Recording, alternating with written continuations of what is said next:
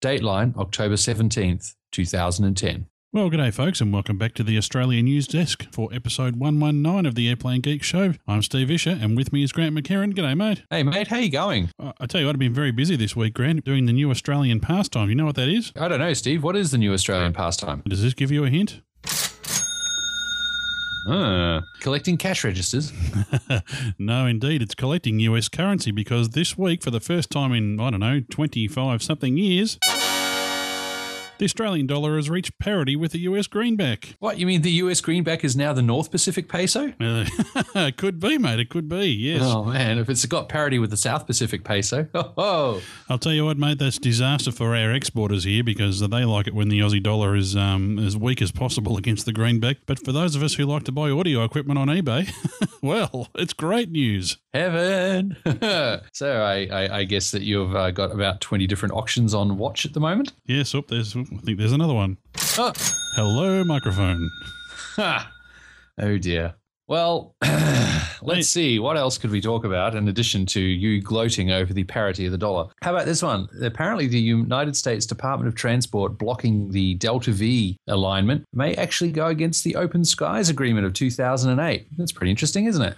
That is interesting, mate. I mean, where is this ever going to end? It seems to be just a never-ending back-and-forth routine between the two governments, the regulators, the airlines. There just seems to be no end to it. I don't know, mate. Sometimes I think much and all as you need governments for various regulations, the open market doesn't always work because that's brought us so many disasters as well, he says, looking at Enron. But, yeah, I just don't know where the middle ground is on this one, and we'll just have to wait and see how it all falls apart. But just interesting that you've got the two regulators on both sides of the Pacific actually going up against what it all means and arguing with each other. Rather fun. But meanwhile, on the regulation front, we also find closer to home that Wellington Airport in New Zealand is not happy with the concept of Air New Zealand and Virgin Blue setting up a trans-Tasman alliance. They think it will not do any good for fares. They think that it will actually help raise airfares. So not sure about following the money on that one, but that Wellington Airport has turned around and said they agree that with the ACCC that it shouldn't be allowed. We were talking about that the other week, Grant, where, either way, if it becomes a monopoly, they're saying if it reduces competition, that it may have the effect of increasing fares. On the other hand, well, they could always pull out of there and it would have the same effect. So yeah, although if they do pull out, you may find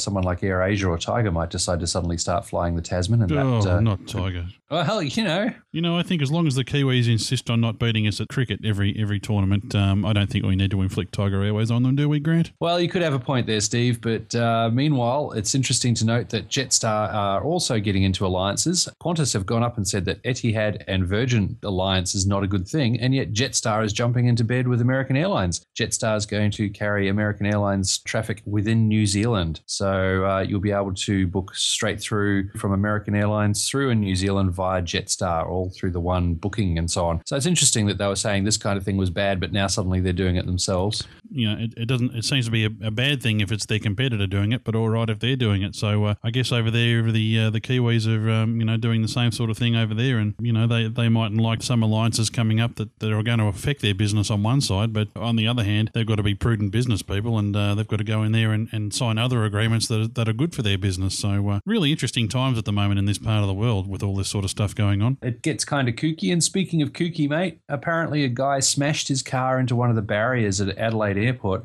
climbed the security fence and ran onto the tarmac. People in the terminal got to see it all happening and got to see him being taken down by a few workers and some cops. Yeah, here's an article that we see on the ABC News website talking about that, and just having a look at the picture here. What was he thinking, Grant? He's only driving a Toyota Camry. Oh, you think if he'd driving an F100, he might have had a better shot at it?